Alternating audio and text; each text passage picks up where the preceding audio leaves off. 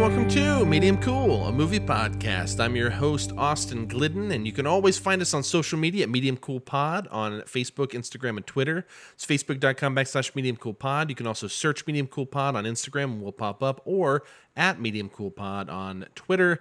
You can also email us at mediumcoolpod@gmail.com. And as always, as content creators, it really helps us out if you give us a rating, if you subscribe, leave us a review, whatever you feel like doing. It really helps us out, and we really appreciate it. On today's episode, we're going to be concluding the early Bergman marathon. I'm very excited about this. I hope you are too, and I hope you're not just excited about it because I'm going to stop talking about Bergman, because next week we're continuing Bergman. We're just going into a different long-form kind of discussion with Matthew Sosi. But for today, I'm going to be doing my solo little thoughts/reviews, however you want to look at it, on the last two early Bergman films, Summer with Monica from 1953 and Sawdust and Tinsel from the same year. And after that, this is the special Father's Day episode. So for those of you who are fathers, happy Father's Day. For those of you who have had conflicting relationships with your fathers or have had problematic ones, I know this is probably a hard day for you. And on behalf of all fathers everywhere, I don't know how nice this will be, but I apologize for this being a problematic day. I fortunately have had a wonderful father, and I've invited him on to this episode. And we're going to be talking about a lot of stuff here. Okay, I'm not even going to tell you the movies. We're talking about like 8 movies. Now, we don't talk long because Dad himself would say, well, I'm no critic. He'll say that every time. Even though he can talk pretty well about movies, let me tell you. I got it from somewhere. Probably not him, but but somewhere. All right. Anyways, my dad, Tom Glidden's going to be with us here soon. Some of you listening know him, so you'll have fun with that. For those of you who don't, I hope this is a good introduction to the man that brought you the man, which is me. But first, we're going to get into early Bergman, and I'm going to start off early Bergman with Summer with Monica.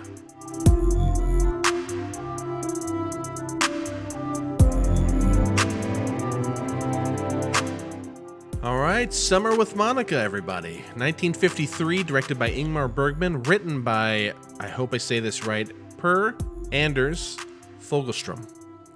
I don't know, or Per, maybe? I feel bad already, because I feel like I said that wrong, but it's written by Per Anders Fogelström, starring Harriet Andersson and Lars Ekborg. It was released February 9th, 1953, an original Swedish release, but the U.S. release was September 1st, 1955. A whole 2 years, or actually 2.5 years later. We'll get into why that was, or how that worked here shortly. But Monica is a free-spirited young woman from Stockholm that falls in love with Harry, a young man on holiday for the summer. When she becomes pregnant, they are forced into a marriage, which begins to fall apart soon after they take up residence in a cramped little flat. We watch as the couple ebbs and flows through their marital ups and downs until the third act, which places us amidst a vicious quarrel. Now, as I mentioned before, the film was released in the U.S. 2 years after its premiere in Sweden, and during the post-World War II period, distributors were bringing in European films to the U.S., and the U.S. was in the middle of the production code, which spanned from 1934 to 1966, which I've talked about many times on here, and we had many, many limitations to what we could create here in the States. However, other countries did not have to adhere to those same rules. They had their own set of rules in some countries, their own censorships, but a lot of them didn't have nearly as restricting rules to follow. So distributors in the U.S. brought in far more daring content than we would normally see here and make here. And that was the good stuff for the moneymakers, okay? At this time, exploitation filmmakers would sometimes bring in films from other countries, often recut them, dub them in English, and sometimes even change the score. Now, sex sells, and it did then too. Summer with Monica was brought over in 1955, as I mentioned before, and it was already a sexually daring movie, but the U.S., renamed it Monica, the Story of a Bad Girl. and it was pushed further in the sexual direction by the edits, highlighting its few nude scenes, as well as put an emphasis on the unfit mother themes throughout the film, or toward the end of the film. Prior to the 1950s, the sexual exploitation movies were usually burlesque films like Hollywood Burlesque in 1949, or The Naked Age in 1932, which was a nudist colony film, or the strange educational quote-unquote films like Devil's Harvest, The Devil's Weed, etc. Exploitation is often difficult to pinpoint because it's ever-changing due to the attempts to succeed financially by exploiting current trends, niche genres, or lurid content, and it broadened dramatically in the 60s and 70s. These were often B pictures, or B movies as we call them, and we saw a lot of these that built large cult followings like blaxploitation films including Shaft, Foxy Brown, and Sweet Sweetback's Badass Song, and sexploitation movies like The Girl with the Magic Box or Faster Pussycat Kill Kill, etc. Of course, Roger Corman was a huge producer of such films, constantly exploiting the popular hot themes of the day to stay alive.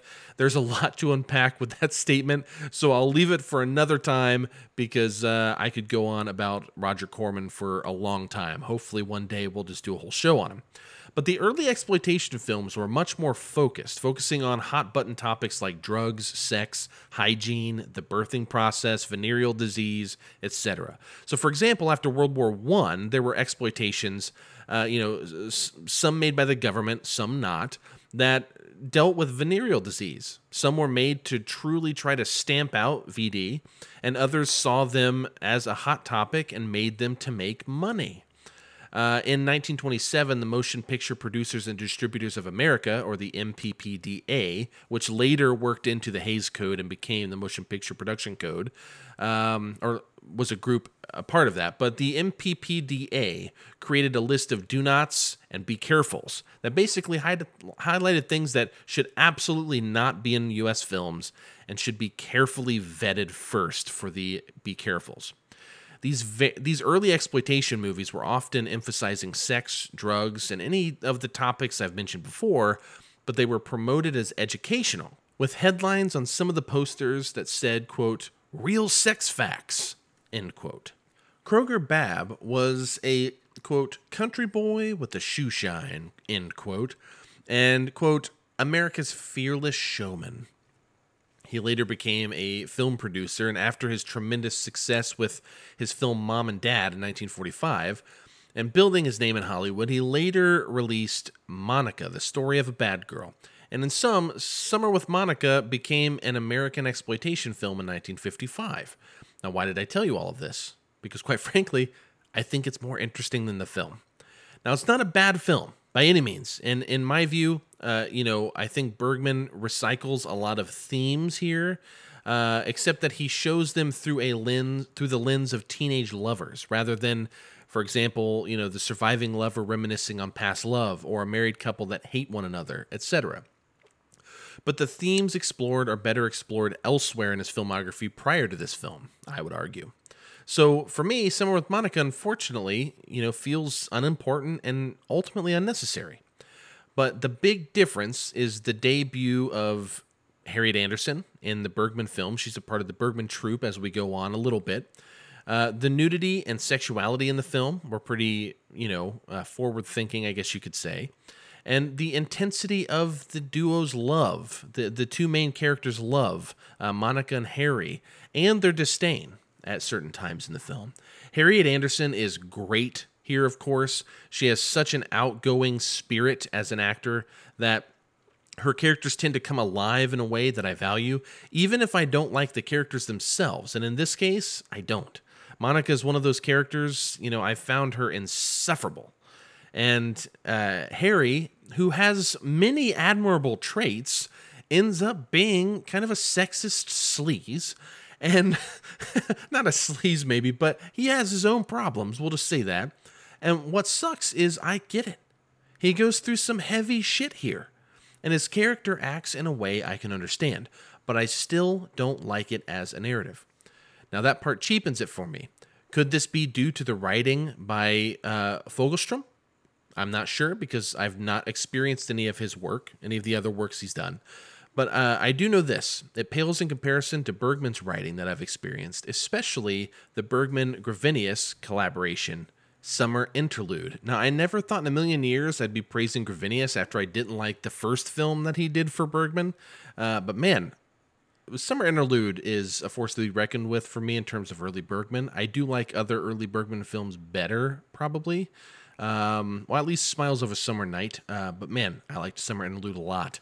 Again, this is a competent film for sure, talking about Summer with Monica.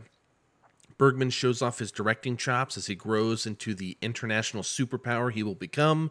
Again, he teams up with cinematographer Gunnar Fischer. I don't know how to say it. I'm being stupid. But Gunnar Fischer, who had worked on 4 other Bergman films prior, Port of Call, Thirst, To Joy, and one we didn't cover on the show, Waiting Women, and would go on to do 5 more after Monica, I believe. And Summer with Monica looks gorgeous. Not only was the direction and cinematography on point, but the restoration used by Criterion Collection in their Ingmar Bergman cinema box set is superb. Now, in sum, I gave Summer with Monica a 3 out of 5. Its positive qualities definitely outweigh its negative for me. And though a lot of it feels recycled from Bergman's prior films, those aspects are mostly decent here still. You know, they're not bad. It's just we've seen it before, and I think it's been done better in other films. But I would say nothing overall is special with a lot of the themes because of the recycling. If you've seen the film and agree or disagree, please hit me up at Austin Glidden on Twitter. You can also hit us up at Medium Cool Pod on Facebook, Instagram, and Twitter, and mediumcoolpod@gmail.com if you'd like to email us your thoughts on Bergman's Summer with Monica. I'm going to go ahead and move on to a much better film, in my opinion, Sawdust and Tinsel.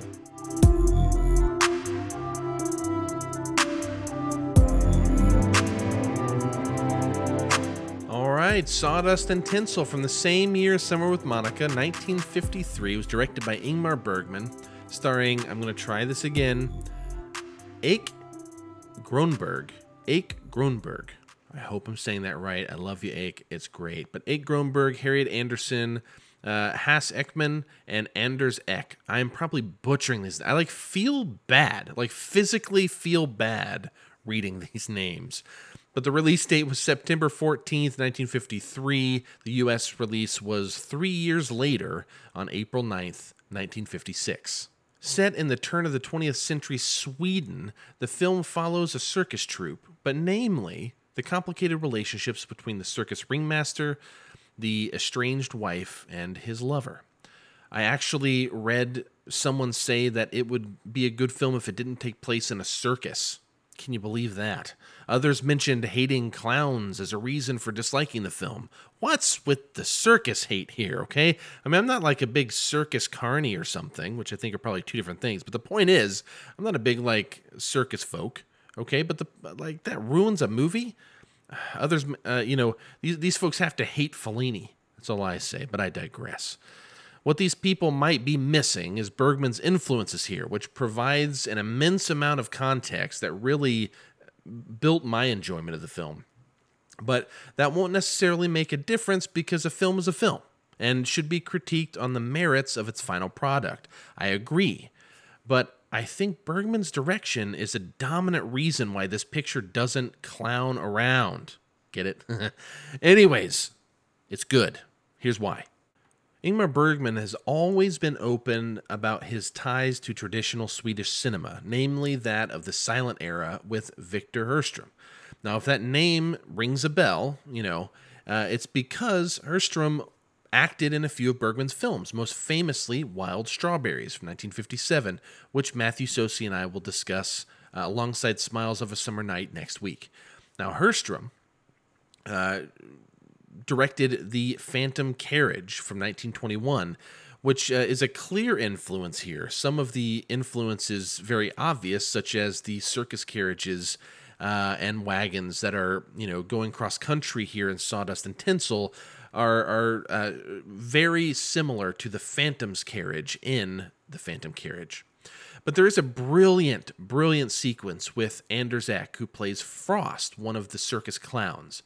Personally, I think Frost is the best performance in the entire film and is the backbone of the best scene in the film.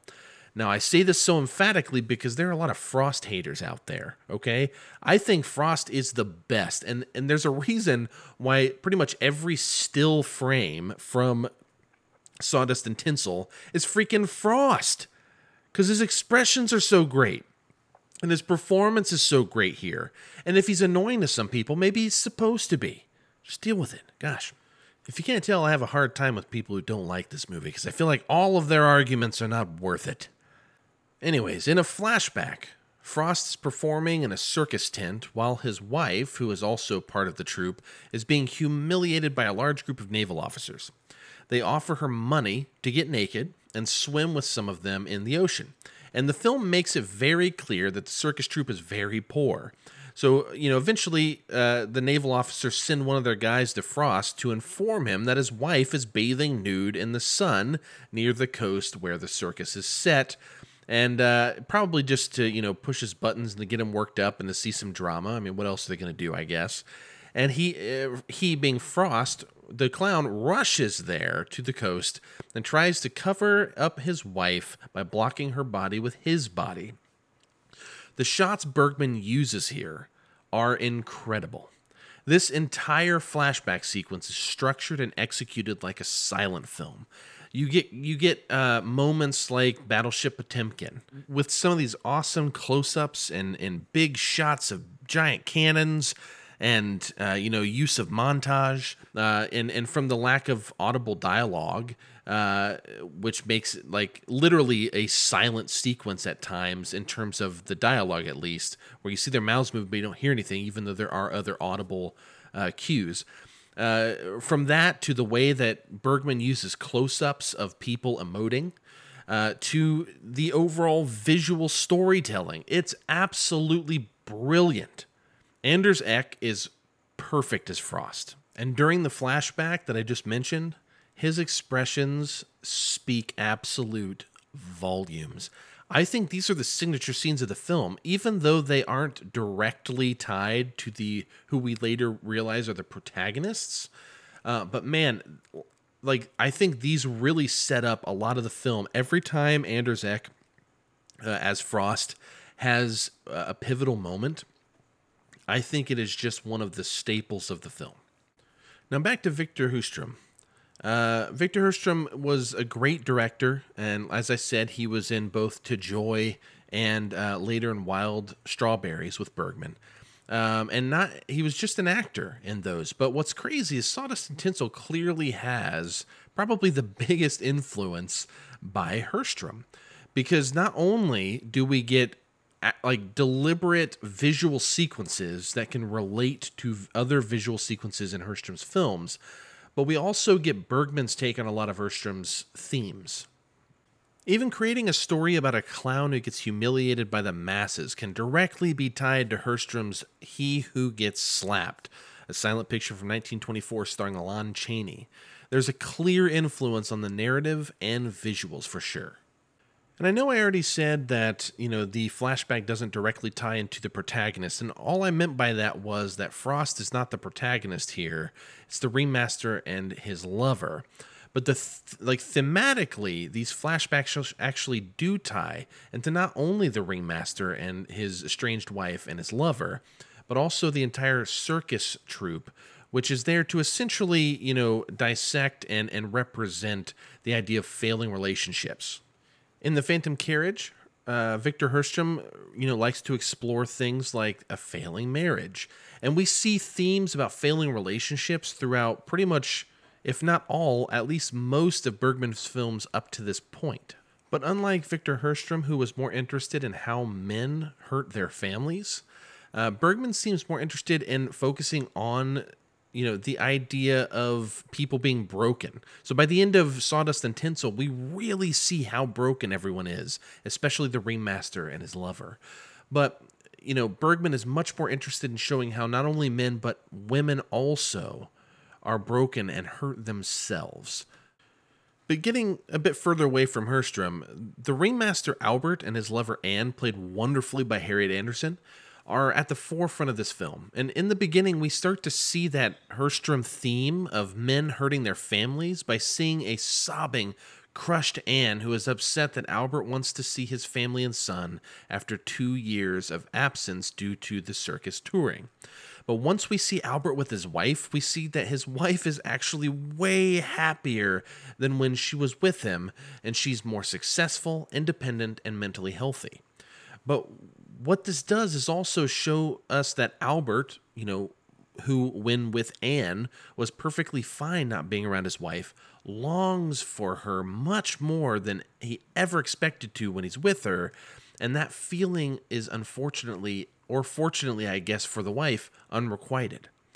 And, it's things like this that really pick Sawdust and Tinsel up from, just being a pretty looking film with some interesting directing choices to a film that really packs a much stronger punch.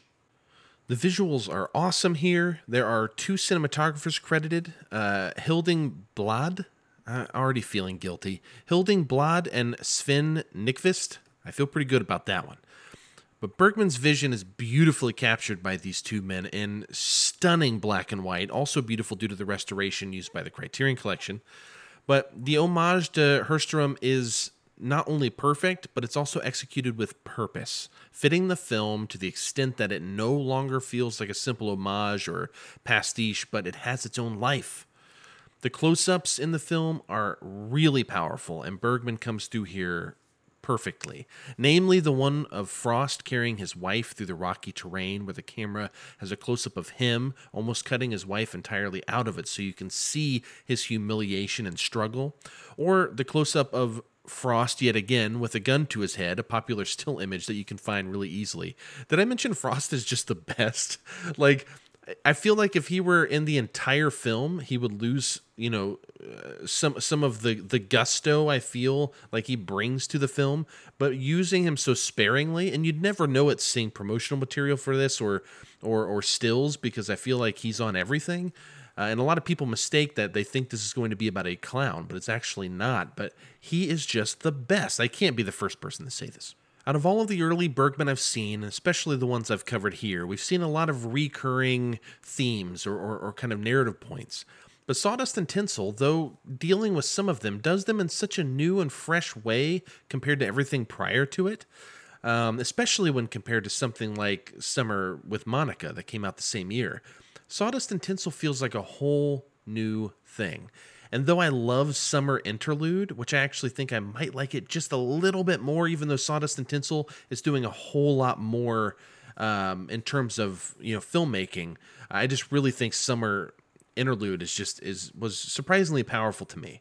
But man, Sawdust and Tinsel is the most unique of the early Bergman I've seen, kind of taking him into a different direction, showing us a new Bergman. Basically, this, I think, really kind of kickstarts a Bergman that maybe we won't see with Smiles of a Summer Night, but that we will start to see, later down the line. Now, if you can't tell, even taking Frost out of it, I still really liked Sawdust and Tinsel. It has absolutely gorgeous visuals. You really start to see I feel like fully bloomed filmmaker here with Bergman, where he's using some really powerful cinematic techniques, both some of his own that he will master over time, but also, harkening back and paying homage to the traditional Swedish cinema that he loves so much and holds so dear, especially that of Victor Herstrom, a person that later became a friend.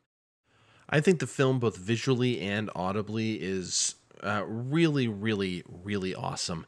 And I do understand why some people might not be into Sawdust and Tinsel. I could see this kind of being an outlier for some people because it does go in kind of a different territory. But man, I really thought it was powerful. And then the performances by the 2 leads, Harriet Andersson being one of them, those performances were really great. And I actually really loved the wife in this. But again, Anders Ek, the guy who plays Frost, was my favorite in the film, in large part because the film harkens back to that silent era, and he has such an expressive face, especially when he has the clown makeup on and everything. The scenes that he is in, I think, are really powerful. So all that to say, I gave Sawdust and Tinsel a 4 out of 5. I thought this was, this is definitely one of my favorites of this early Bergman marathon. And this is our final film in the marathon. This is number 7. And we are done with this. We will be picking Bergman up in long form for the next 2 weeks, bringing radio personality from WFYI, from film sociology, Matthew Sosi is going to come on and talk Bergman with me. And we're going to be starting next week with Wild Strawberries and first Smiles of a Summer Night. So definitely get ready for that, and we're going to have a great time. So without further ado, though, we're going to move on, and we're going to celebrate Father's Day with my dad, a great dad. And we're going to talk some movies. This is a rarity here, guys. I don't talk to my dad all that much about movies, so this is very exciting. Here's my dad on about 8 movies. Here we go.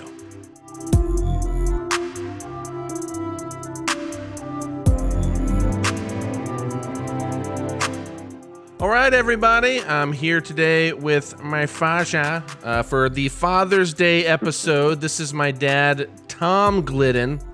Dad, say hello. Hello. His hello was very short as I was drinking a little bit of my coffee. This has been a really exciting thing to do because, one, my dad and I very rarely, we talk about movies, and usually it's you telling me, about the 47th time you've seen Vacation, and then it's me telling you about a weird Bergman movie that you'll never watch. So That's about exactly right. Yeah. So, we talk about movies pretty regularly, but we haven't done this.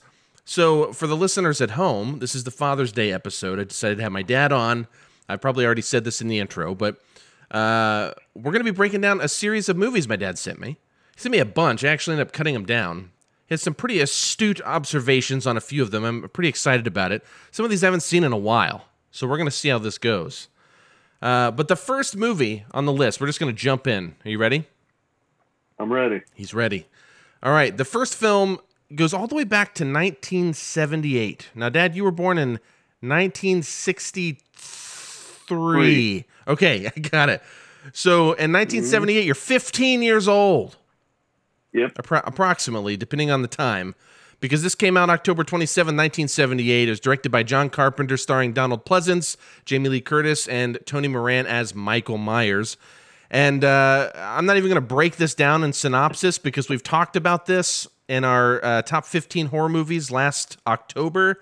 And we've talked about this at length, but I did want to break this down a little bit and talk to you, Dad, about this. I want to say a couple things before I lead you in here. Carpenter made a film called Assault on Precinct 13 in 1976, and it was screened at the Milan Film Festival, and the producers who would later make Halloween sought out Carpenter because of that film to direct a film that they wanted to make about a psychotic killer that stalked babysitters, which is Halloween. And in an interview with Fangoria magazine, producer Irwin Yablans, good name, I hope I'm pronouncing that correctly, but Irwin Yablans stated, I was thinking what would make sense in the horror genre, and what I wanted to do was make a picture that had the same impact as The Exorcist. Now, I wouldn't go as far as to say that Halloween's The Exorcist personally, but it did have a substantial impact on the film industry going forward. So it was a huge deal and still is to this day. Dad, before we get into Halloween, did you ever see, and when did you see the original Exorcist, before we get into that? I did see it once, but it was later. So it was probably mid-20s or so. And it was scarier to me because of just what it was about, because that was more closer to home of something that would terrify me. But Halloween was just the first big scare of my life. Yeah. So you told me this before we started recording. You said this is the first scary movie you ever watched. How did that go? Do you remember that experience? Well, I'm 15, and I ride with some friends from down the street, and we go into town and, of course, watch a late movie of it. And I'm just a sissy at that age. So it just scared the living bejeebies out of me. And then whenever we got back home, I was still 6 blocks from home and had to walk home in the dark in the middle of the night. And I was a mess by the time I got home. That is a mirror of my story when I first saw the movie Child's Play with Chucky. And I was at our neighbors across the street, Amber and Amanda Baldridge. You remember the Baldridges? Mm-hmm. And they lived diagonal across the street from me. And I used to hang out with them all the time. And they were watching Child's Play. But it was Child's Play 3, I believe, because the opening of that movie is Chucky crawling across this prison or something. And he ends up putting a guy in an electric chair and electrocuting him. And Chucky was the scariest thing I'd ever seen. And I remember it was pitch black before I ran home. And I knew I had to make it from the Baldridge's doorway to my doorway before this little puppet killed me. Plus, I had a My Buddy doll in my room and looked the same. Anyways. All 40 yards from door to door. I know. You know, your 6 blocks is way more terrifying. And I can't imagine with Halloween how scary that would be, because they didn't make movies like that prior in terms of widely accessible movies in the U.S. Yes, we had Friday the 13th, of course, 1 and 2 by this. Or no, we didn't. This is 78. Friday the 13th was 80 and 81. So, but prior to this, you know, we had the scary stuff like The Exorcist, like we mentioned, which was a whole new level. And Jaws came out in 75, which though we watch it today and we don't see it as like a horror movie, it still follows all the horror tropes. I mean, that movie was also scary. Children get eaten by a shark and it's bloody. People forget about this. They just think about the buddy trip at the end when they go to kill the shark. That movie's scary, Jaws. But Halloween was a whole different game. As I was growing up with my mom, we didn't go to hardly any movies. The only movies I remember that we went to whenever I was young was Sound of Music, Jungle Book, and a couple other kid ones. Well, then I started hanging out with these other people, and I was ready to try to become a big time man. And so I jumped right on the Halloween bus right off the bat. And a big mistake at that time. Yeah, I mean, it beats seeing The Exorcist at the age of 10 or 11 or however old you would have. 10, yeah. Oh my gosh, I can't imagine. But anyway, so yeah, Halloween, that was one you wanted to talk about. Very exciting. Again, we've covered that. We don't need to talk about that much more, but I love the idea of you. I don't think of you watching horror movies. Up until, 10 years ago, I rarely did. And now I like a good horror movie. And most of them, I can just sit through and it's just no big deal on anything. And they're typically not even scary. So some of the ones that you guys have talked about on your top 10 horror movie list, I've got wrote down. I'm going to try to start going through some of the better ones and checking them out. But don't watch any of Joe's 11 through 15. You'll hate them. I'm not saying they're bad. They're just ridiculous. All right. So this one's a bit more hits home, though, moving on to this second movie here, because this is a movie that you and I have talked about a lot, actually, and I think we have more to talk about here. It was directed by Bruce Joel Rubin, starring Michael Keaton, Nicole Kidman, Bradley Whitford, and Queen Latifah. It is My Life. A long forgotten film. I feel like I literally don't know a single other person that's talked about it but you and me, probably. It was released November 12th, 1993, so we just jumped 15 years or whatever to get here. And for the listeners out there, I'm going chronologically through the movies that we wanted to talk about. And if you don't know what My Life is, and I wouldn't be surprised, it didn't do great. I think it was number 3 the week it came out, I believe. I think it was number 1 in like Italy or something, like abroad. It was like number 1 at some point. But it wasn't blowing people's minds. How, I don't know, because it seems like in 1993 this would have been kind of like, at the very least, some sort of like Oscar bait kind of plot line. You know what I mean? Mm-hmm. Now, granted, if you look at the movies that came out this year, it's clear why it didn't get any award buzz, because 93 was a pretty big year. A lot of good stuff. However, the synopsis for My Life, it follows Bob Jones, the most generic name ever, played by Michael Keaton, who finds out he is terminally ill. He only has a matter of months to live, and it will not be long enough to see his child be born. So he makes a series of videos to prepare for his death and help his future child learn not only who their father was, but learn valuable lessons from him. There was actually another film, Dad. I don't know if I ever told you this. Excuse me. There's another film from 2003, so it came out 10 years later, that's very similar, called My Life Without Me. It's about a 23-year-old woman played by Sarah Polley, and during a medical visit after a collapse that she has, she's diagnosed with a, I don't know why I can't say this name right now, metastatic? It's bad terminal cancer, basically. Ovarian. I was saying it's metastasized, but whatever that conjugation of that word is, I don't know. Anyways, she finds out she has ovarian cancer that will kill her, and I'm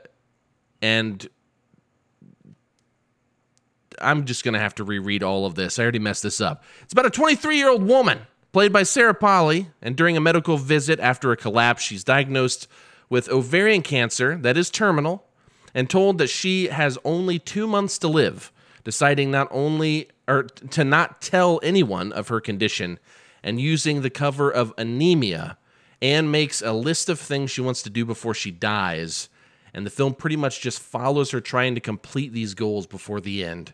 Now, it's not the same as My Life, but I remember when I saw My Life, it reminded me of, or My Life to Live, there's too many movies with My Life in it, apparently. My Life Without Me, when I saw that, I remember I could not stop thinking of My Life because I watched it at your house. You had a VHS of this thing. Now, in your notes, Dad, that you sent me for My Life, which was the #1 movie, you were ready to talk about this one. You wrote notes that said, dealing with relationships before death. Now, you and I have had a long history of conversations about death and how we want our legacy to be left. We talked about this after you watched Dick Johnson Is Dead, after I gushed about it on the episode that we talked about that. I mean, there's been a lot of these movies that have led us to have this conversation. Why did you choose My Life to discuss this topic? This movie, at the time I watched it, I was going through a lot of stuff and trying to kind of recreate myself into a better person. And you had asked me whenever I made this list to tell you the movies that ended up meaning something to me in my life. So instantly I thought of this, because watching this, you never know when something's going to happen and you're going to die. And he had a lot of relationships he had to correct. He wasn't a great person when he was good. It was all work, and he was okay with his wife, but his family, he had gave up on his family. He wasn't talking to any of them. He wasn't doing anything with anyone that actually means something in your life, or at least means a lot to me in my life. And to see him realizing that he is out of time, and then he makes it the most important thing in what time he has left to try to better those relationships, to make up for mistakes that were done. Just meant the world to me at that time. And it kind of turned the way I started thinking about things. And I wasn't close to my dad when I was young. And I'm not close to my mom when I'm old. And to see him have to make up with his dad, and then at the end, his dad actually helps take care of him on his deathbed. Yeah, just broke my heart. Yeah, this is a classic. If you want to see Tom Glidden cry, this is your one Guaranteed. chance. Well, I'll admit, most of these movies are kind of depressing, and the reason I like them, and they're all tearjerkers, because they all mean something so personal to me in some way. Yeah, of my course. wife says that if she ever comes in and sees me watching My Life, it's time to grab the Prozac for me, because she knows I'm really depressed. Oh my gosh. Yeah, My Life is I would have to watch it again. It's probably been 15 years or something. I mean, or longer, Mhm. possibly. It could actually be, for me, a 36-year-old, I could actually possibly say it's been almost 20 years. I'm pretty sure I've watched it since then. I'm pretty sure I watched it again after I got into movies in 2003, but I don't remember that viewing. So the times I remember watching it are multiple times when I was younger. And Mhm. and the part that got me was this, because actually I had forgotten about the parts you just talked about, the correcting of relationships, which is really important. Yeah. And you're reminding me of that, where I remember these things now. The part that stuck with me actually was his dedication to the unborn child. Now, this isn't necessarily going to be a spoil-free episode. I don't think we're going to talk about any one Mhm. movie long enough to spoil it too bad. And I don't really think this is a spoiler. But my point is, like, he does get to see his kid. And that was like He so ends up living powerful. long enough. Yeah, he Yes. lives long enough, but not much longer. And No. but it's like this idea of he's trying to do good. So it's like he's gifted this Mhm. time just to at least see he's made Mhm. it right, so he gets to see this one thing. But the whole time he does, I forget if he knows whether it's sex, whether it's going to be a boy or girl, but he's teaching him how to shave in a video, Yeah. right? Like he's taking He all these did. videos Yes. of what he wants his kid to learn these things from him, and he wants his kid to have bedtime stories, so he's reading the stories on the camera. That camera Mhm. stuff, get out of town. That stuff still is like, just thinking about it, the most heartbreaking thing, because those scenes aren't usually sad. There are a few of them that are, but they're usually pretty funny. They're like the comic relief Yeah. moments because he's being silly. But those are like He's a also he's a simultaneously the most heartbreaking things to me, because you know why he's doing it. Yeah, he was explaining to his son how baseball works Yeah. and going over all the routines of stuff, and it that that's a good part. I mean, that was kind of the thread that held everything together in Yeah. this. But unless he unless he rebuilt the relationships with everyone around him, those would not have been nearly as useful in the future with his son. There wouldn't have been as many people that would have thought how important that was for that child to see him Yeah. if he hadn't have made everything better. Yeah. Goes to show So how much I I went with the remember. relationships. I went with the relationship Yeah, I part. think it's the better choice. I mean, the more I think about it, like I said, I need to rewatch it. If anybody out there's listening, you've never heard of My Life, but you like Michael Keaton, Nicole Kidman, Bradley Whitford, or Queen Latifah, we got some Latifah fans out there, I'm sure. Uh, Mm-hmm. go check out My Life from 1993. I can't like recommend it because I don't remember it well enough in terms of like how much I liked it. But I'm telling you, at the very Mm-hmm. least, you're going to learn some life lessons if you go into it, because there's some great stuff here. This movie is the movie that created my bucket list. Oh That's the wow, movie that started. If I want to accomplish, what do I want to accomplish in my life? So I created a bucket list, and I went through it all through my whole life. And I mean, I took it pretty seriously. And things that I wanted to make sure I did while I had time. And this was the movie that started it all for me. And I tell all my kids, have a bucket list. Go out and do something that you feel uncomfortable with, or something that you'll always know then that you went beyond your comfort zone on stuff and that you can handle more than you think you can. I love bucket lists. yeah. It's pretty sure on your bucket list, skydiving was on there. Maybe. Yes, it was. Yeah, was scuba diving on there? Yes, it was. Was skiing Everything I've done. was skiing and breaking your back one of them? Well, the skiing was. The breaking of the back was just a bonus. No. No, speaking of family though, talking about telling your kids, I have two brothers, and one of my brothers is James, and he's the daredevil of the group. This kid jumped off a freaking building in Las Vegas. This thing, how tall was this thing? Tell the story, because I don't even From know the whole story.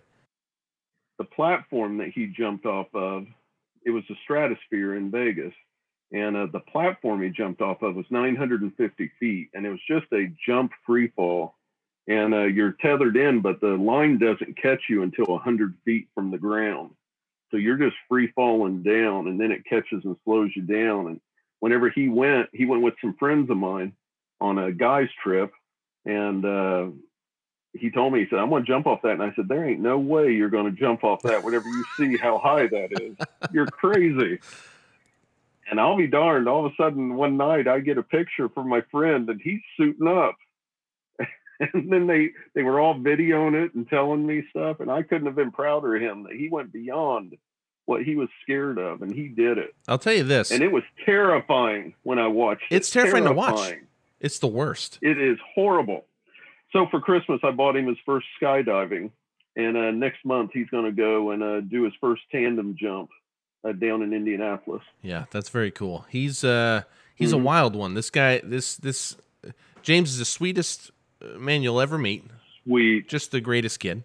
I call him a kid. He's an adult, but he's like 10 years younger than me. Great kid, and I love him to death. But I bring up James because it ties into our next movie here, and for everybody to know, the best. I actually don't even know the whole story. We don't need to go into it. It's really not important to what we're talking about. But my brother is a little bit on the spectrum. I think he had Asperger's. And so, there are certain things. He loves movies. I would love to talk to him sometime, maybe do a little mini thing with him if he ever stays with us or something, because he loves movies. I can give him any movie to watch. Doesn't mean he'll like it, but he'll watch all of them. Dude just gets on Netflix and watches anything. He's probably seen more movies than me. Now, the quality of those movies, I can't speak for, but he's watched. I mean, oh my gosh, listeners, if you saw what my brother watched, it'd be hilarious. But he watches a lot of good stuff too, and it's just all over the place. This guy. But if he watches like Wes Anderson movies, like the Royal Tenenbaums, he just doesn't get the humor. He's like, I don't understand. But you put like fart jokes in there, and he'll crack up. Because it's easy. I'm not making fun of him. I'm just giving you some context for what this next movie is. Because we're going to talk about Robert Zemeckis' Forrest Gump in 1994, starring Tom Hanks, Robin Wright, Gary Sinise, and Sally Field, released July 6, 1994. And, the presidencies of Kennedy and Johnson, the Vietnam War, the Watergate scandal, and other historic events unfold from the perspective of an Alabama man with an IQ of 75 whose only desire is to be reunited with his childhood sweetheart. Played by Robin Wood, by the way, everybody. I often forget that. But the reason that I bring up my brother James is because, Dad, you put reminds me of my son James as your note for this movie that means something to you. And of course, I can project onto that and assume what you mean by that, but I'd like to hear in your own words, what do you mean by that? Why does it remind you of James? Go. Well, first of all, because he is on the lower end of the spectrum, and so was Forrest Gump to a point. I mean, he went and did things. They kind of fell into him. He didn't really plan on a lot of that stuff happening, and that's James's life. And James can do anything. He could be great in the service. He could be great on anything that he wants to do. He's a runner. Forrest Gump's a runner. The reason they run is it's solo. They can get in their heads on things. And all the things that Forrest Gump had to put up with people making fun of him. I saw James all growing up. That's all people did to him. Yeah. And like Forrest, he never let it affect him. He just kept going on. And Forrest Gump ended up successful. James has ended up fairly successful. And whenever I watch it now, I just watch it with a different eye, a more personal eye to watch it through. And to see the success and the friendships just mean a lot, because I also see those reflecting in my son. Yeah. Yeah, James was a runner, and just to tie into Forrest Gump, I remember this one time we went to an Ironman competition that he did. He did this marathon where he just ran the whole thing. Dude, was he the first one? He did a mini marathon in Muncie that he ran. It was 13 and a half miles. That's what it was then. And he finished. It was his first try. He'd never ran over 7 miles prior to that. And he won his age division and 2 others around him. You know what's funny though? He comes over to us, and my daughter's mom Melissa's there, and he's like, hey, I'm gonna go over here and get some water. Do you want anything? And she goes, yeah, I'll take this. He goes, okay, and he runs to the thing after he just ran the marathon. He runs again. Gosh. Well, he did a Forrest Gump actually in the Ironman. He was in the biathlon of the Ironman, which is just run and bike, and he ran and ran, man. He was doing great, and he won his age division in that too. However, he missed the finish line, and he ran an extra half a mile before they could catch him to have him turn around to go back to finish. And he still won. That's funny. So he's a machine, though. He's a monster. And I don't feel like he actually knows it. Like, he'll joke like he does, like he's big and bad. But I don't think he actually knows how good he is at some of these things. And it's very much like a Forrest Gump thing. Again, they are very different people. But, like, for example, when James was made fun of, he embraced that and made that a part of who he is. Like you said, he didn't let it affect him, but also he allowed himself to be proud of his idiosyncrasies and his weirdness, quote unquote. And when people would make fun of him, he would just lean into it. And I'll show you. Mm-hmm. And now he's just he's always been great, but he's just great. And Forrest Gump, on the other hand, didn't even really get that they were making fun of him. But it's like, you're right, yeah. Yeah, but still, I can second everything you said in terms of the things I've seen. Outside of that, though, how did you feel about Forrest Gump, and when did you see it? Do you remember? Did you see it in the theaters, or did you see it after it came out on video? No, I saw it after it came out on videos, and watched it. I don't remember what time that was, and I enjoyed it a lot. The first time I watched it, I remember I found all the humor in it. That was the part that I followed. And then as I got older and would rewatch it, then the more deeper parts of it would come through. And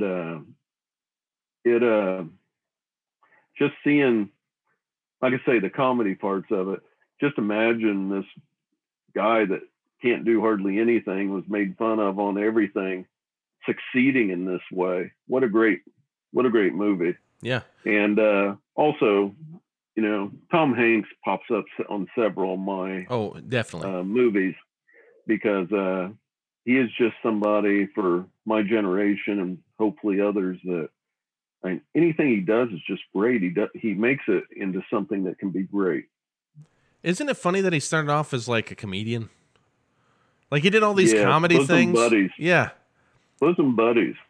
And then he does one of the worst.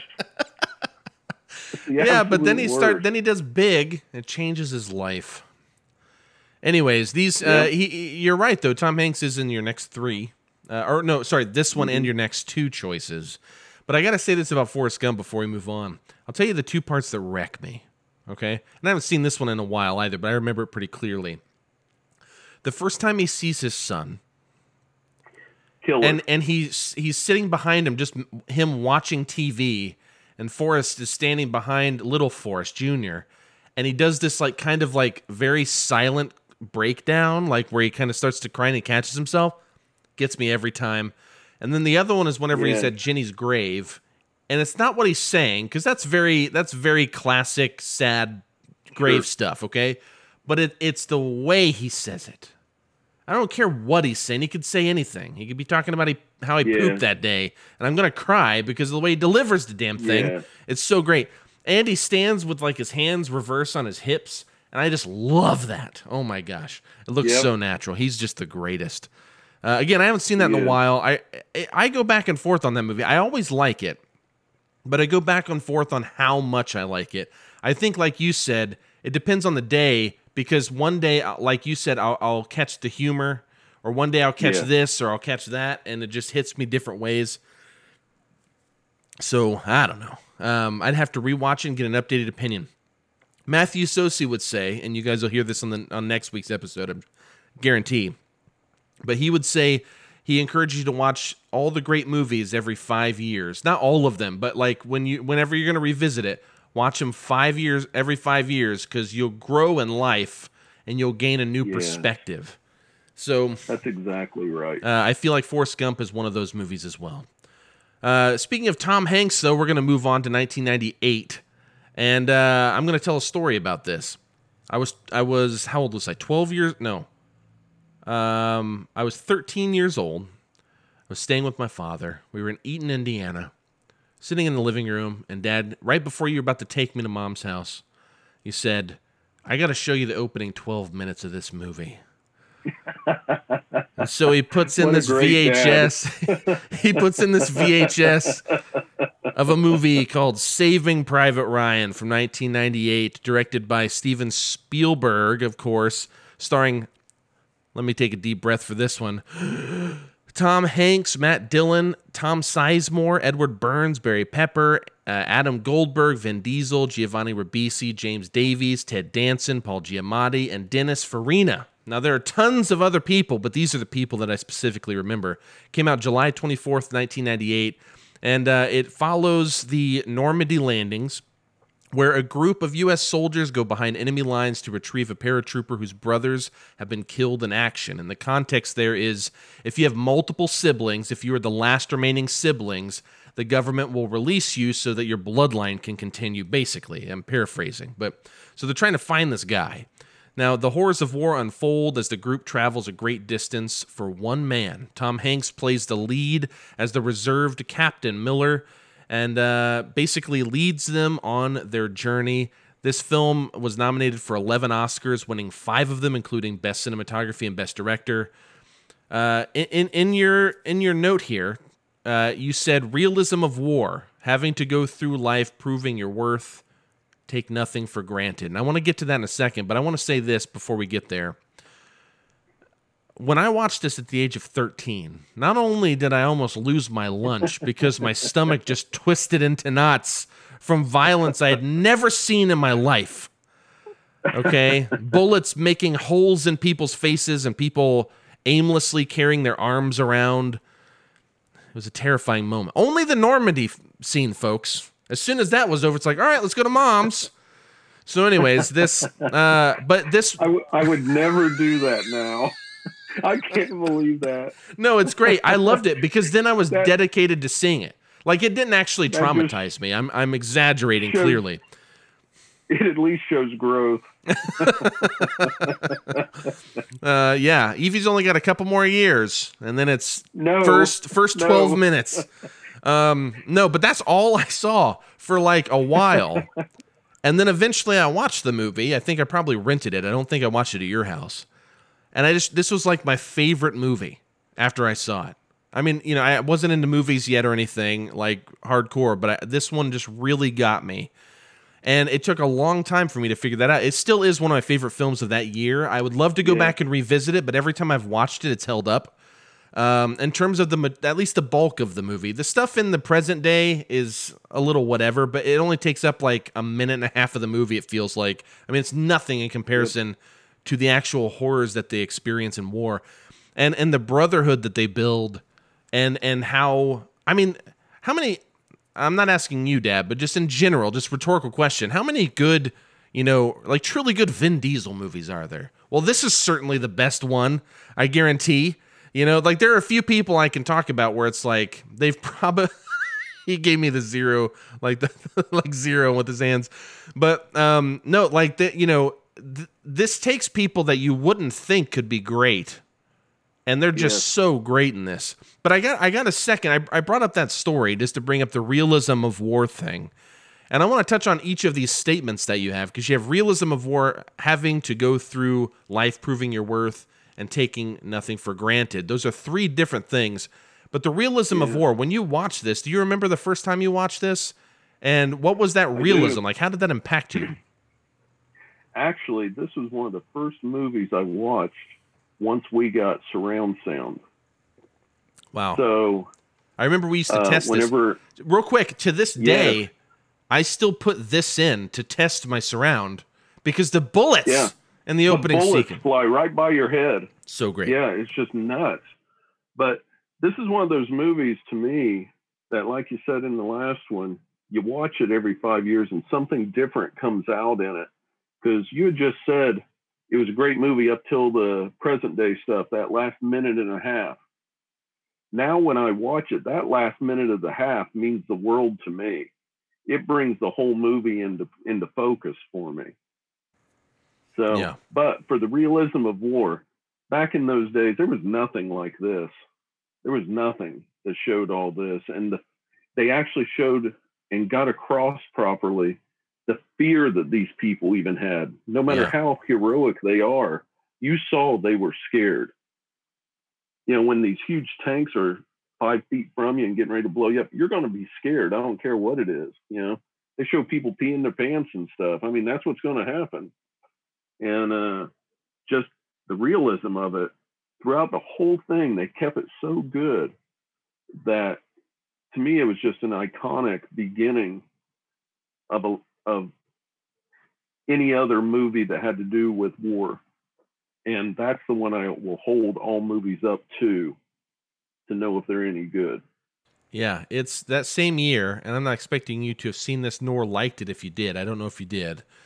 But the same year, 1998, Terrence Malick released The Thin Red Line. And why I like both of these together is because Saving Private Ryan has a really great visual presence of the horrors of war, and all the things you mentioned, think about those as, yes, they were afraid, but it's all visual. You know, you're not really so much in their head as much as you're seeing them shake. Right. You're seeing them scared. You're seeing them pee their pants. You're seeing them fight for their lives. The Thin Red Line's the opposite. It's like 3 hours of a cast probably even bigger than this. It's a ridiculous cast as well. And it's all in their heads. Like there is almost, there's very little of that horror in terms of the visual stuff. You don't get those tanks 5 feet from you. You know, it's not like that. But it's very much in their heads and what it's like to be a part of this group and what they're thinking about when, you know, they've been shot or, you know, like those things. And I just love both of these movies together. I mean, a quick trip to Bummerville if you watch both of them. But yeah, really, really, really great. The opening sequence, though, real quick with realism, I remember that. Now, I want to recognize that if you have anybody who's been to war, okay, when you're talking about experience, they're the person you want to listen to because they've been there. Yes. But in terms of realism and overall war information, you know, they have a very specific experience in a very much larger issue or thing, right? And these guys were like 80 plus whenever they were like in these documentaries talking about this movie, you know? So I don't know. And I'm not trying to demean anyone. I'm just trying to give context that I don't know actually truly how realistic it is. It feels real, and I stand by that. But there were veterans at the time from World War II that would back this movie up. And I remember one guy said, that was all a lead into this one kind of semi-quote, paraphrase, I guess. This guy said, yeah, there was one kind of glaring inaccuracy. And they were asked, what was it? And he goes, the blood wasn't red enough in the water during Normandy. I heard that too. And it's just like a crazy thing to think of. You know what I mean? I don't know. That opening sequence, though, again, that was the thing that introduced me to the movie. It introduced everyone to the movie, I guess, because it's the opening. But it was the only thing I had seen, and I was like, I have to watch this. But the other one I want to bring up in terms of realism, it's less that, I'm sure this did happen, but this is a very much kind of a manipulative bit here. But it manipulates. I'm susceptible 100%. It's the knife slowly through the heart sequence toward the end. Is that just the worst? That is, well, it's heart stabbing, obviously, but yeah. However, and the cause of it, the guy that could have stopped it was 20 feet away, frozen in terror, and could do nothing. And then he had to live with that for the rest of his life. Of course, the other guy didn't get to live at all. But what a horrible, horrible scene there in so many levels. And it just breaks your heart. And whenever I first watched it and that scene happened, that upset me for days. Yeah. That scene. And now when I watch it, I'm trying to surround it with other parts of the movie to make it all add up better. But I mean, it's just a horrible, horrible scene. Yeah, it's terrible. yeah, it is hands down the moment that affects me the most in the movie, because the opening Hmm. sequence is kind of a visceral response that you get because it's so ultra violent from the beginning. Hmm. But it doesn't really carry any weight up to that point. It's just the opening. You know, like there's just Well, so much glaring violence. it was such a huge scene. I mean, the whole beach. Yeah, there's I very mean, little all you could personal do is thing going scan on. it. Yeah. This other scene was one on one. They were battling hand to hand, and one of them was going to die. And it was just so personal Yeah. that it Damn just you, breaks your Jeremy heart. Davies, for being scared. You had to kill Adam Goldberg. Yep. That seems crazy. And to make your point again, because we do get again, I still stand by. I don't feel like we get in their heads as much, but you definitely get that experiential aspect of them being afraid. And this is a perfect Hmm. example of that. Not only is Jeremy Davies the medic, the guy that's frozen in fear. Hmm. Not only do you see him just paralyzed, but also He wasn't a medic. oh, what was he? He was Oh, he was a the ammo carrier he guy. was a newscaster.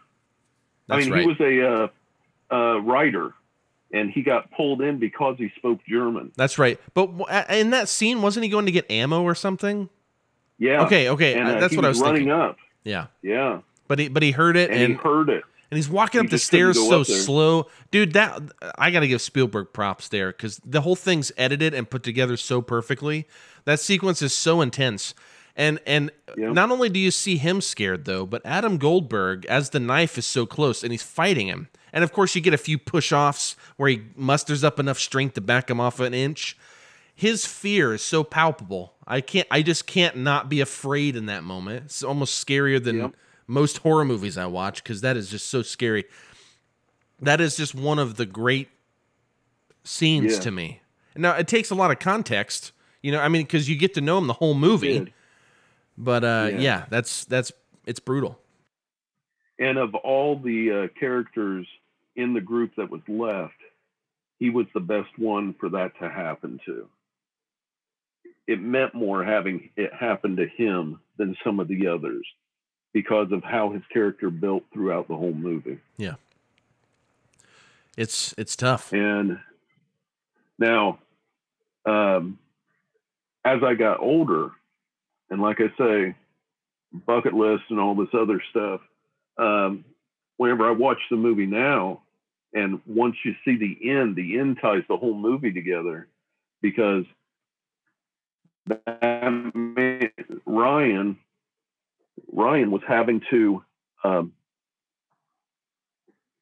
Ryan was having to live with all these people died because he lived, Yeah, and he went through his whole life having to, in his mind, make sure that he proved that he was worth it to them. And if you put that on a different picture, imagine everybody in your life, even up to your life in your mid 30s, that have gave you a break here or there, or that helped you with this or that. You know, a normal good person wants to make sure you make them proud or that you kind of pay it back right, you know. And if you think of life that way, because I do now, if anyone does anything for me, I'll make sure that I exceed any goal that they had for that. And this movie kind of helped me realize the importance of that. And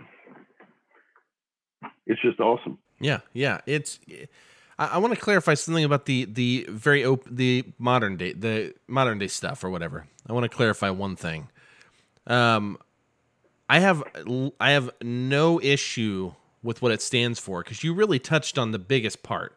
You know, because it does tie the film together. It's the bookend, right? The opening has Private Ryan as an old man. You don't know this yet, of course, and then at the end, it makes because he's in the what is it, Arlington Cemetery or whatever, Yeah. and at the end, it has so much more weight Yeah.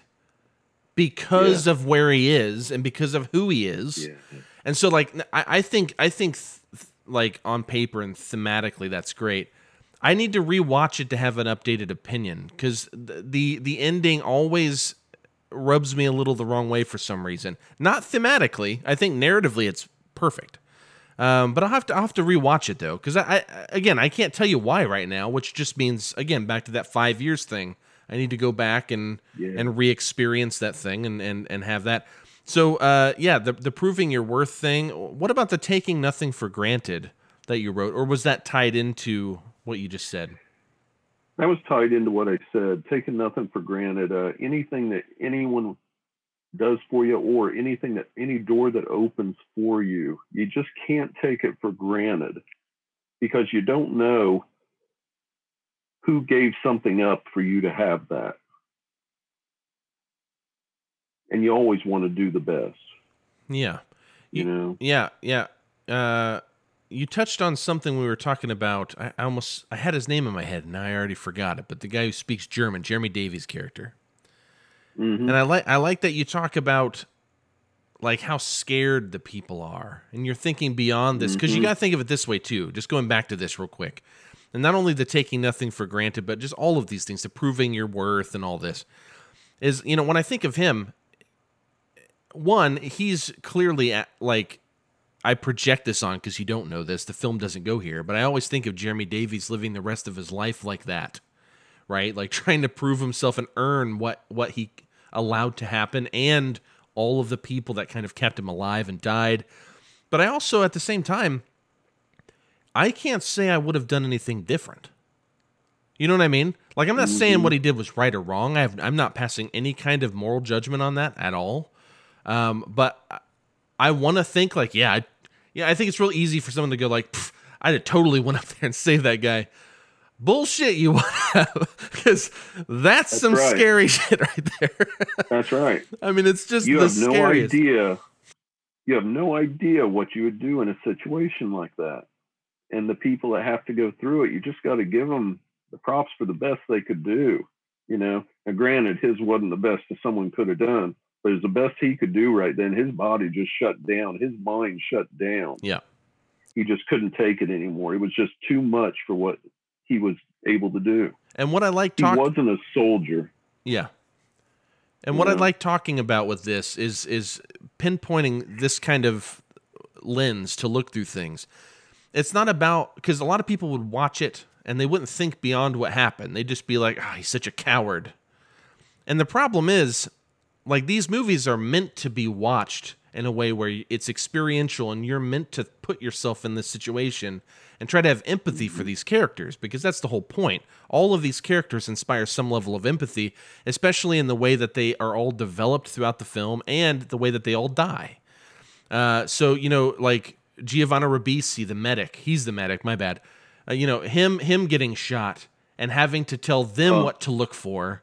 You know what I mean? Like, I mean, just all of that's crazy. Like, think about what that would be like. This is what watching movies is like, and should be like, hmm. rather.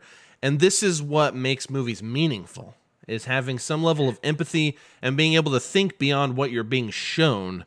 Because this movie is significantly less powerful if you can't think beyond your own perspective or whatever. Does that make sense? Yeah, yeah. Another scene in it that's easily looked over, or I did many times the first few times I watched it, was the scene where Tom Hanks' character finally tells his company what he did as a civilian. Yeah. Because that was this huge thing that the captain had. He didn't have no mama. He didn't have anybody. He was just raised in the army. He had no heart, no anything. He was just military. And there was a pool for whoever could guess what he really did. And whenever he finally, you know, all hell broke loose and everyone was ready to turn on everybody, and it was just horrible. The medic had just died, and it was just terrible. And so finally, he stopped and told him, he was a school teacher, and just no one could believe it. And the humanizing of him was so calming to all his people. and it even made him closer to him past that, because Sure. now they had something they could bond with him on. And that was just a real cool scene, I thought. I think this is expertly made. And like I said, I mean, it was nominated for 11 Oscars, which only means so much with me, but I think it was deserving, and it won 5 of them.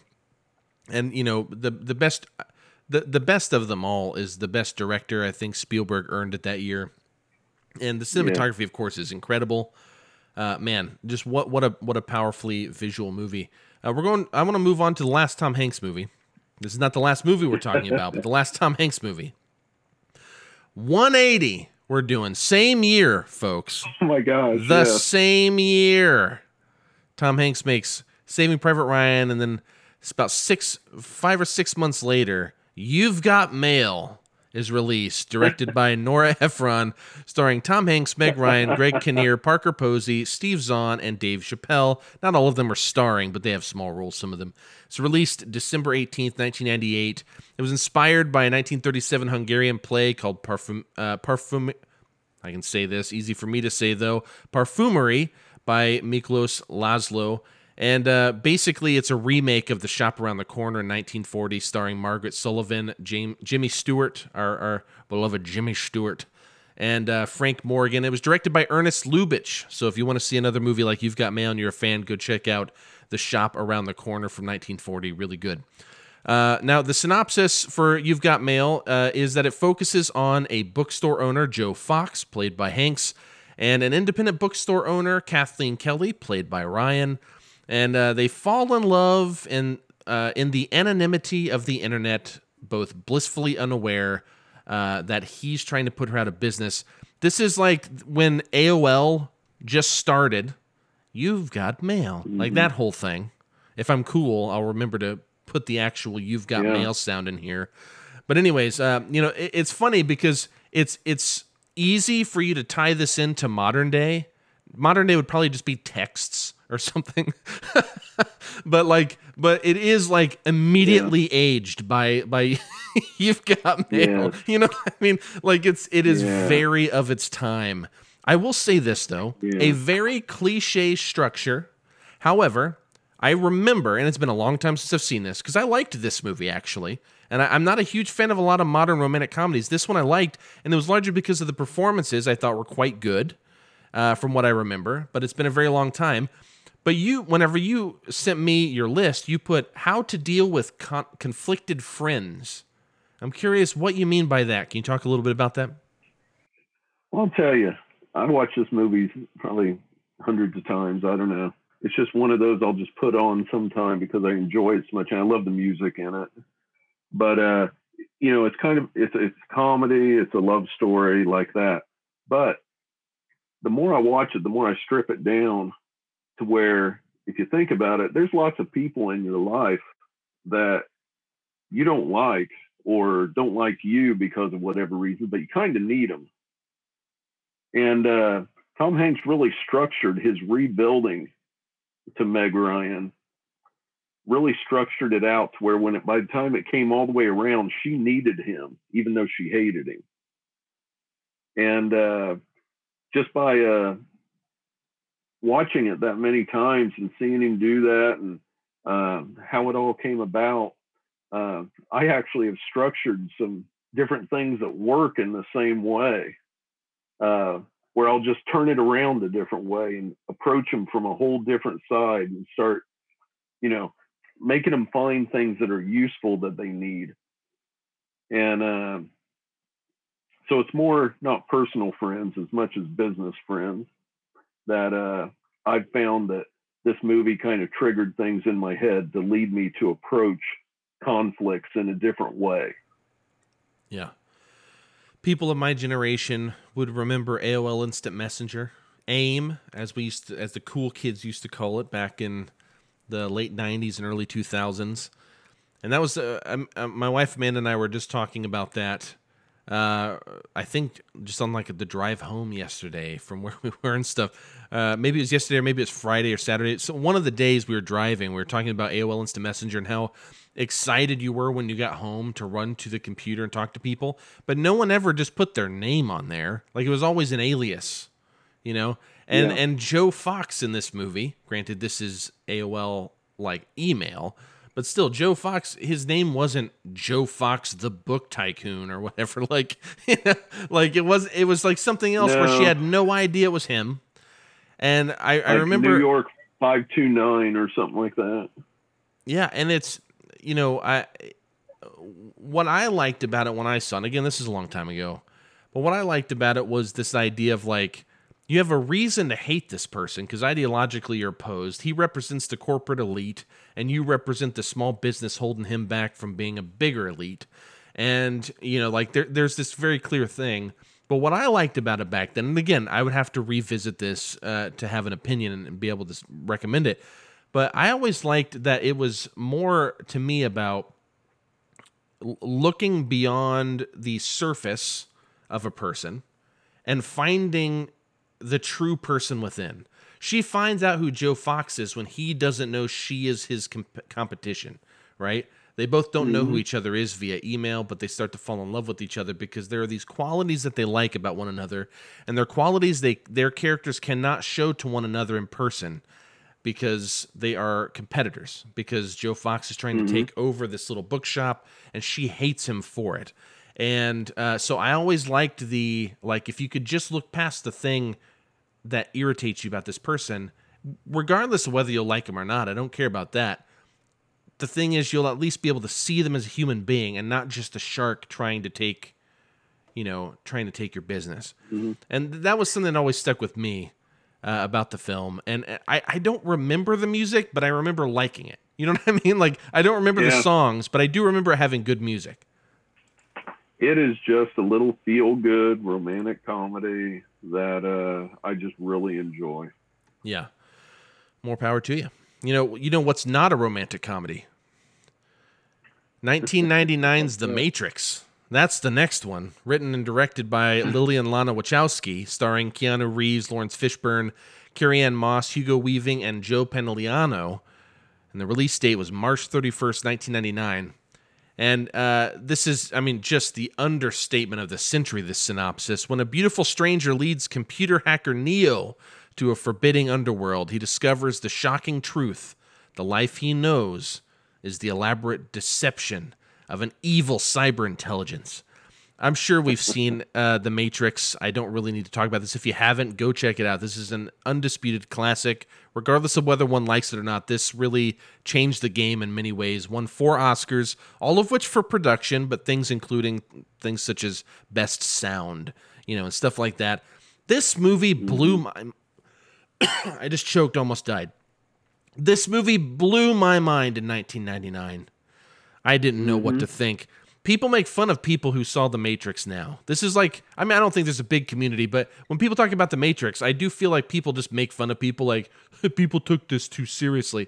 I'm telling you right now, I saw this I don't think I saw this in theaters. I can't remember.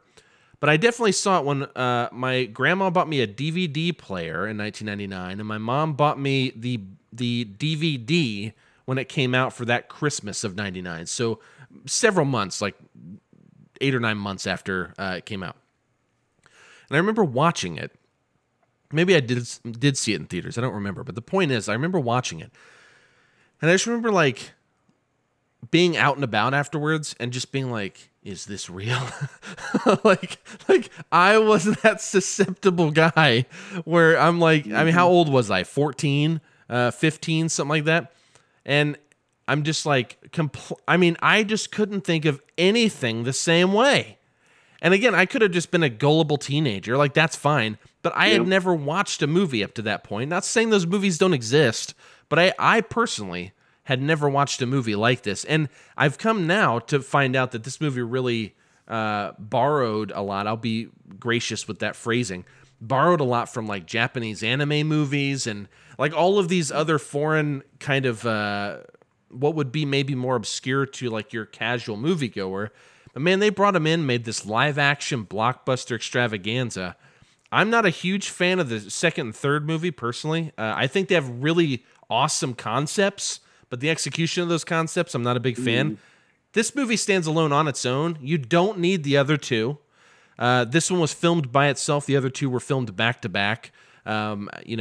I think this works because when you see Neo fly off at the end, they've already said he's the one.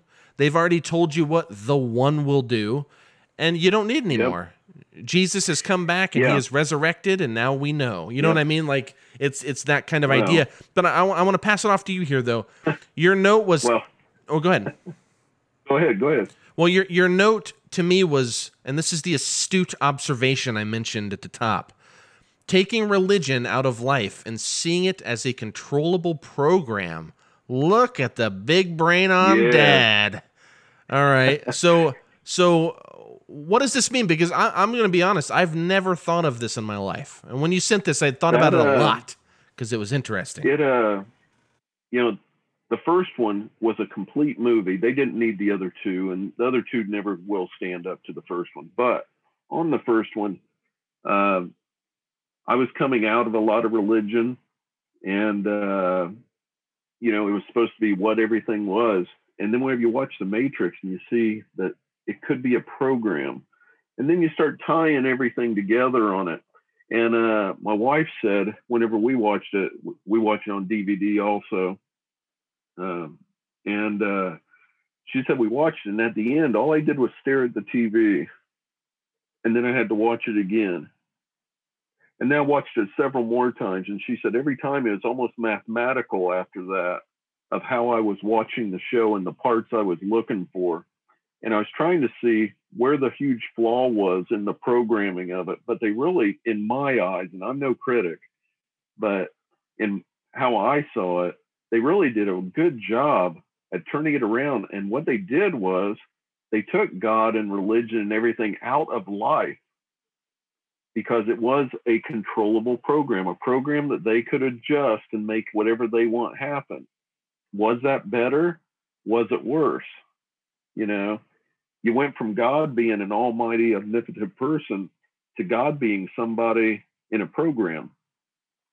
Yeah. And it just blew my mind, that concept. I'd never acknowledged the possibility. I'm not saying that that's true by any means, but the possibility of having that type of understanding of a show like that. And it was just so cool. I really enjoyed it. It's no secret to the listeners, if they've kept up with the podcast, that I grew up in a very religious household. Less because of you, Dad, and more because of my other side of the family, where my grandfather was the pastor of the church, and my grandmother was the secretary, and my mom was the worship leader, and like everyone in my family went to this church growing up. So yeah, I like was definitely the low part of that ladder. I do remember you staying home some Sundays, you big sinner, and I always wanted to stay with you, and then Mom was like, "No, you have to go." I love my mom. Oh, speaking of Mom, quick caveat. So when she gave me The Matrix, I was like, "Mom, you guys see this movie?" And she's like, "Okay." So she goes into my bedroom, my grandma's, and I put it on, and I make it about 15 minutes in, and I shut it off. She's like, "Why'd you shut it off?" And I'm like, "Because you won't shut up." She just kept going, "What's going on? Why did he do that? Wait, hold on. Why is he saying that?" It's like, dude, just watch the freaking movie. Oh my gosh. Yep. I just shut it off. I was like, you can watch this by yourself. You can borrow it anytime you want. But no, I love my mom. It's just a funny thing. That was just always how she was with movies, period. If a movie didn't blatantly tell you what was going on, she's immediately asking questions and confused. But no, I had never thought of the religious aspect of this, and regardless of whether it was their intention or not, it doesn't matter. It's an interpretation based on our life experiences. And so since you sent me this, like Friday or whenever it was, I've been thinking a lot about it, and I think about my perspective now on it. It makes me want to rewatch the movie, because whenever you were around the church that we were in, right, Grandpa's church, which still exists, but like God is everything, and everything that happens is a result of God or the devil, right? And I mean, just everything revolves around your faith, right? So when you look at the Matrix as faith, right, in God, it's interesting because whenever Neo takes the red pill or whatever, and whichever one, and he gets shot out of this, he's in what do they call it? Exvangelical, as they call it, not an evangelical, an exvangelical, and he is thrust out of the church, so to speak. He sees the real world, right? And what he sees is, if you are a believer the way that we were at this time in our lives, or at least that we were programmed to be, you have this, when you leave that comfort that you've been brought to believe, it can actually be a really grim, scary place. Because you don't have this one thing that's supposed to protect you. And it's not about like not believing in God anymore. It's believing in God a different way than you were taught, right? Or just not believing. I mean, atheism also is an option. But, for me, it was less not believing in God anymore and more about just like, wow, this is a whole new life. This is just scary. And in the movie, Neo is in this really scary like world, with all of these weird robots like trying to murder him, and they're constantly living day by day, but he's actually happier. That's what's crazy. Mm-hmm. He ends up being happier. And guess what he does? Then he can look back on the Matrix and he can see it for what it is. Do you get what I'm saying? Ever since you told me this, I've just completely reevaluated my views. I don't know if it's actually some sort of allegory for religion, but I think it works as such. I love it. What were you going to say? Yeah.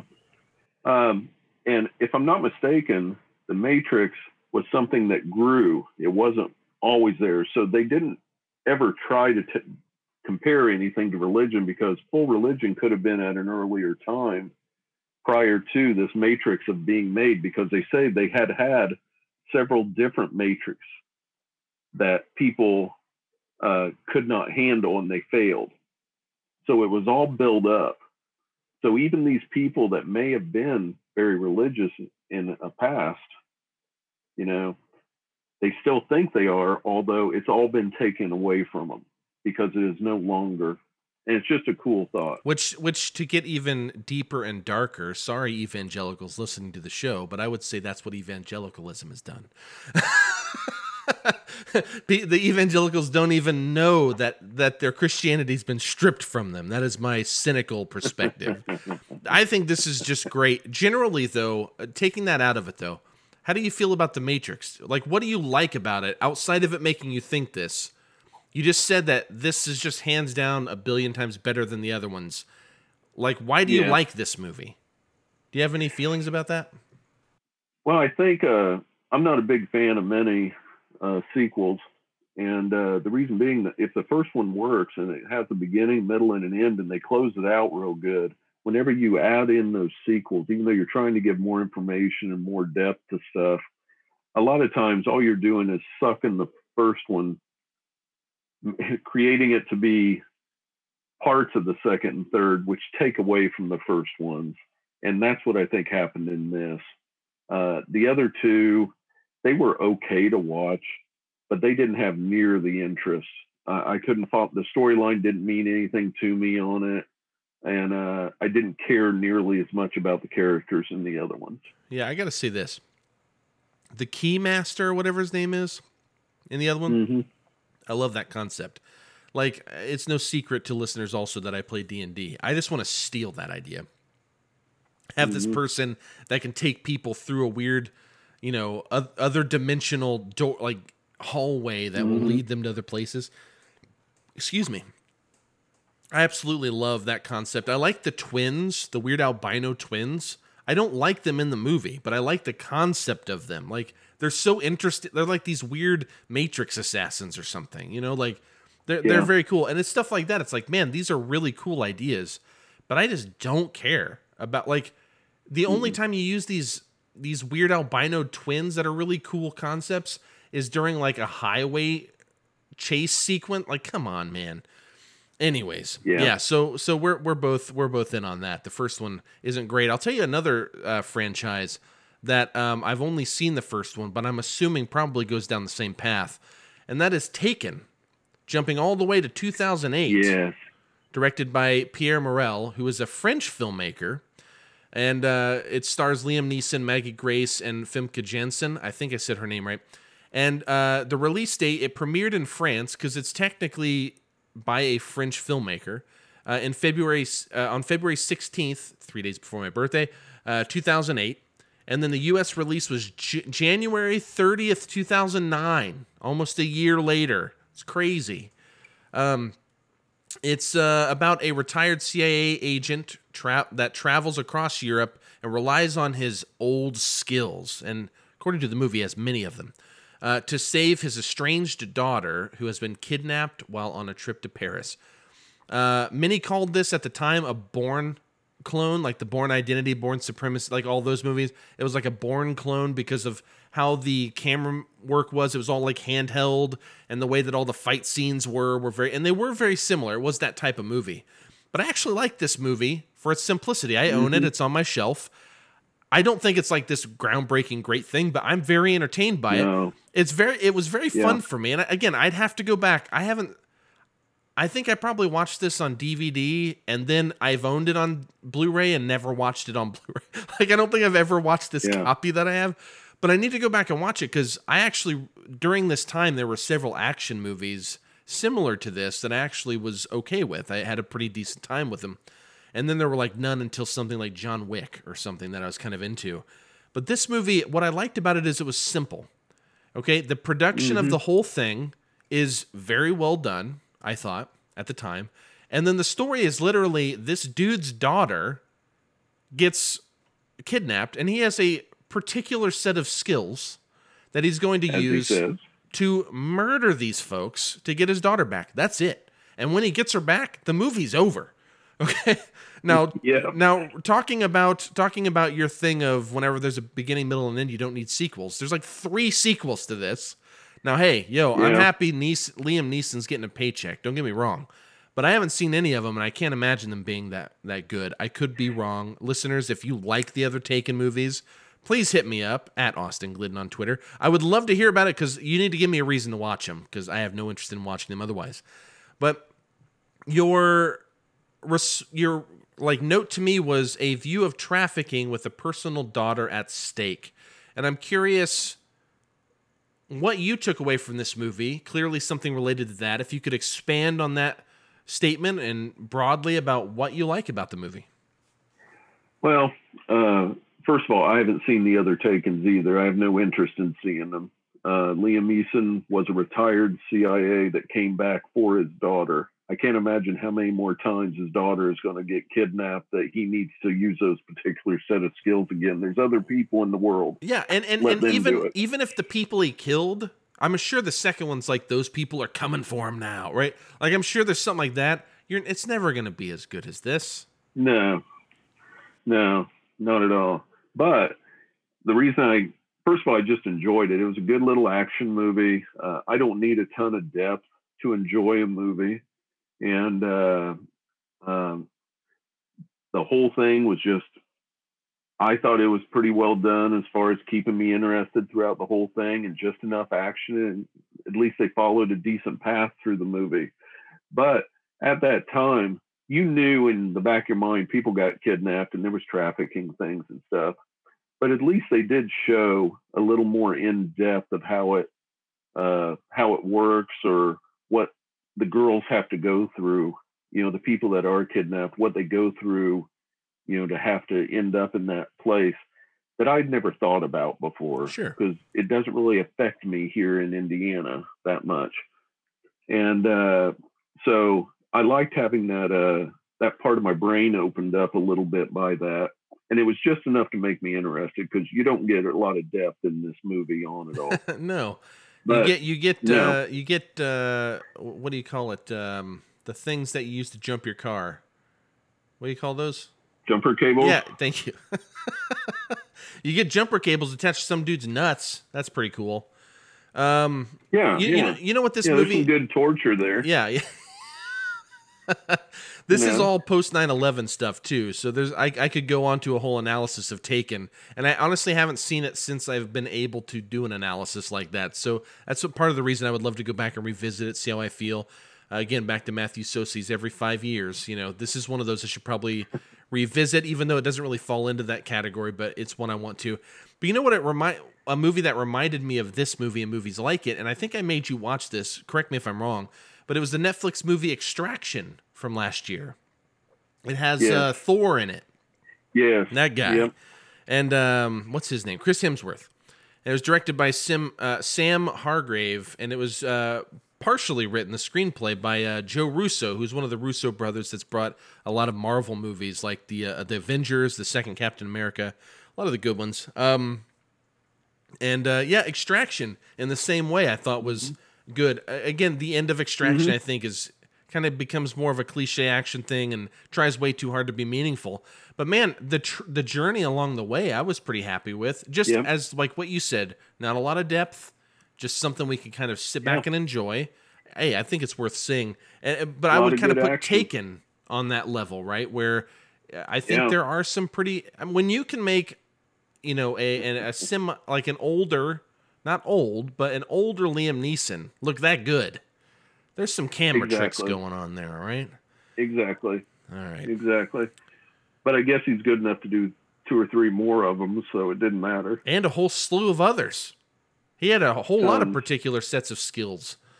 And I'm not just talking about sequels. He did all kinds of other movies where he did the same thing. Did you ever see that Wolf movie, Gray? No. Yeah. Got to be wild. I haven't seen it either. I need to watch it. Anyways, moving on real quick for the sake of time here.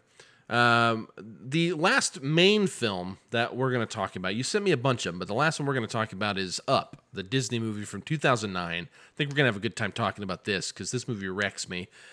Pete Docter and Bob Peterson co-directed this. Stars the old man characters played by Ed Asner, who's always great. Oh my gosh. Release was May 29th, 2009. And it's about a 70-year-old man, Carl Fredrickson, travels to Paradise Falls in his house equipped with balloons? Yes, I said balloons, inadvertently taking him, a young stowaway, along for the ride.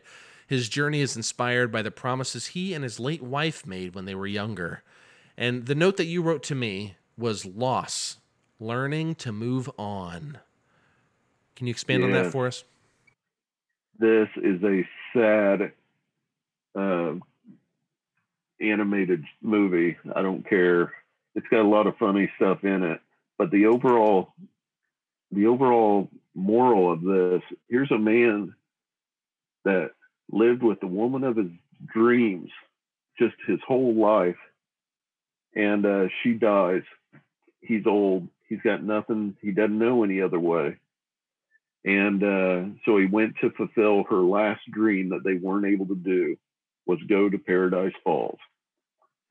And so he takes off, but he was a balloon salesman. So, of course, in his mind, the best way to do that is attach 1 billion balloons to his house and fly his house there and kidnap a Cub Scout on the way. Yeah. And so he goes, but through the whole movie, all these other things come up with the little boy and the pets that end up coming up and stuff. And he didn't care. He didn't care at all. He just had that one thing focused. And then near the end of the movie, of course, then he realizes, she's gone. He loved her. It doesn't take anything away from her for him to move on. And, he ends up kind of being the father figure for that little boy. And what a great story, just the loss that he had to feel. And it's shown throughout the whole movie. And with him aged on how the new technology and the way that the city was rebuilding and everything around him, it was just throwing him off on everything. Them trying to take him to a nursing home. It's just so real on so many levels, too, of what the aged have to put up with. And then he broke free of that. And then finally, near the end, he was able to break free of his mind and accept. And that was a real good story. I really enjoy Up. Yeah, that first 15 minutes or so, that could just be a short in and of itself. It's just the worst. Oh my gosh. Evie, my daughter, says she'll never watch this movie. It's too sad. Apparently she's watched it once before. Yeah. Well, apparently it's once before she's seen it because she knows that it's sad. But I think it's just the first 15 minutes. If she can just get past that, I think she would have fun with the Gold Retriever and the Boy Scout, squirrel, like all that stuff. It's great. I think, but man, back to back, they did Wall-E before this, which I adore, and then they did Up, back to back. Mm-hmm. What a great back to back, just double feature right there. Both of which have their own level of sadness. and happiness and heart and all, it's just great. Anything else about Up you want to mention? I don't think so. It's just, it just had so many things. It was so colorful. It was very colorful movie. And the animals they had in there were weird to make them funny and such vivid and just more than they ever could be. All the dogs and everything. And it may be considered a kid's movie, but the underlying parts of it were very, very adult. Yeah, I mean, when Toy Story came out, you had a really great thing of like, they finally kind of mastered this idea of this is a kid's movie, but adults can enjoy this. Yes. And then, Monsters, Inc., same thing. And they continue through, but I really think they found their perfect peak when they hit WALL-E and Up. I mean, these movies, like, wow, what powerful movies. That pretty much, that sums up the movies that we had planned to talk about, Dad. This has been great. I guarantee the listeners have loved it. I'm just making up their mind for them. On that note, it is 2 days past, but happy Father's Day. And thank you, son. Thanks for being on the show. Do you have any fun dad jokes to leave us off the top of your head? Not off the top of my head. Dang it. But all right. I'll find one on my wife's phone that she never shares with me. And I'll read it for them in the outro. But seriously, thanks a lot, Dad. Okay, thank you.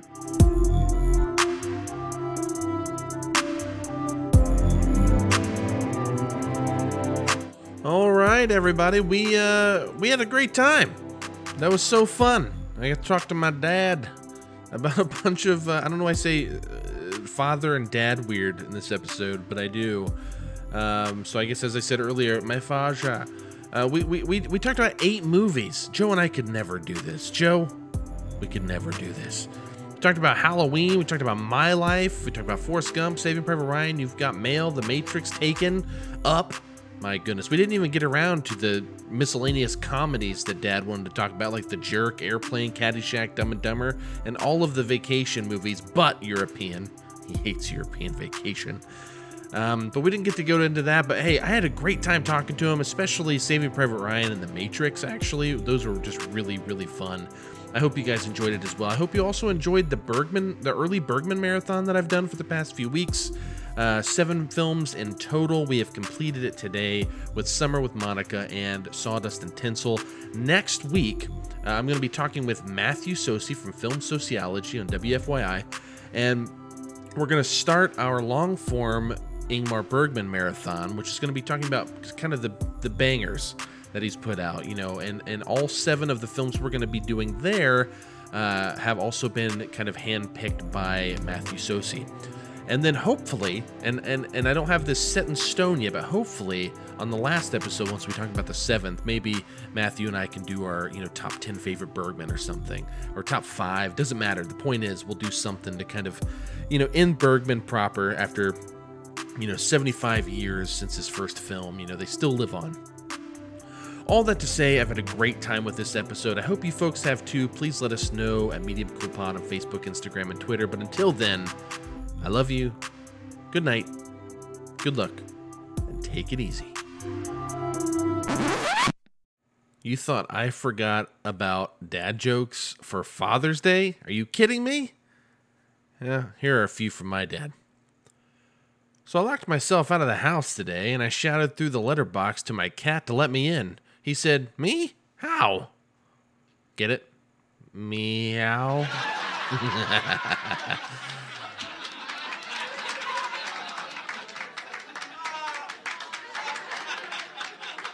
Next, my wife said I should do lunges to stay in shape.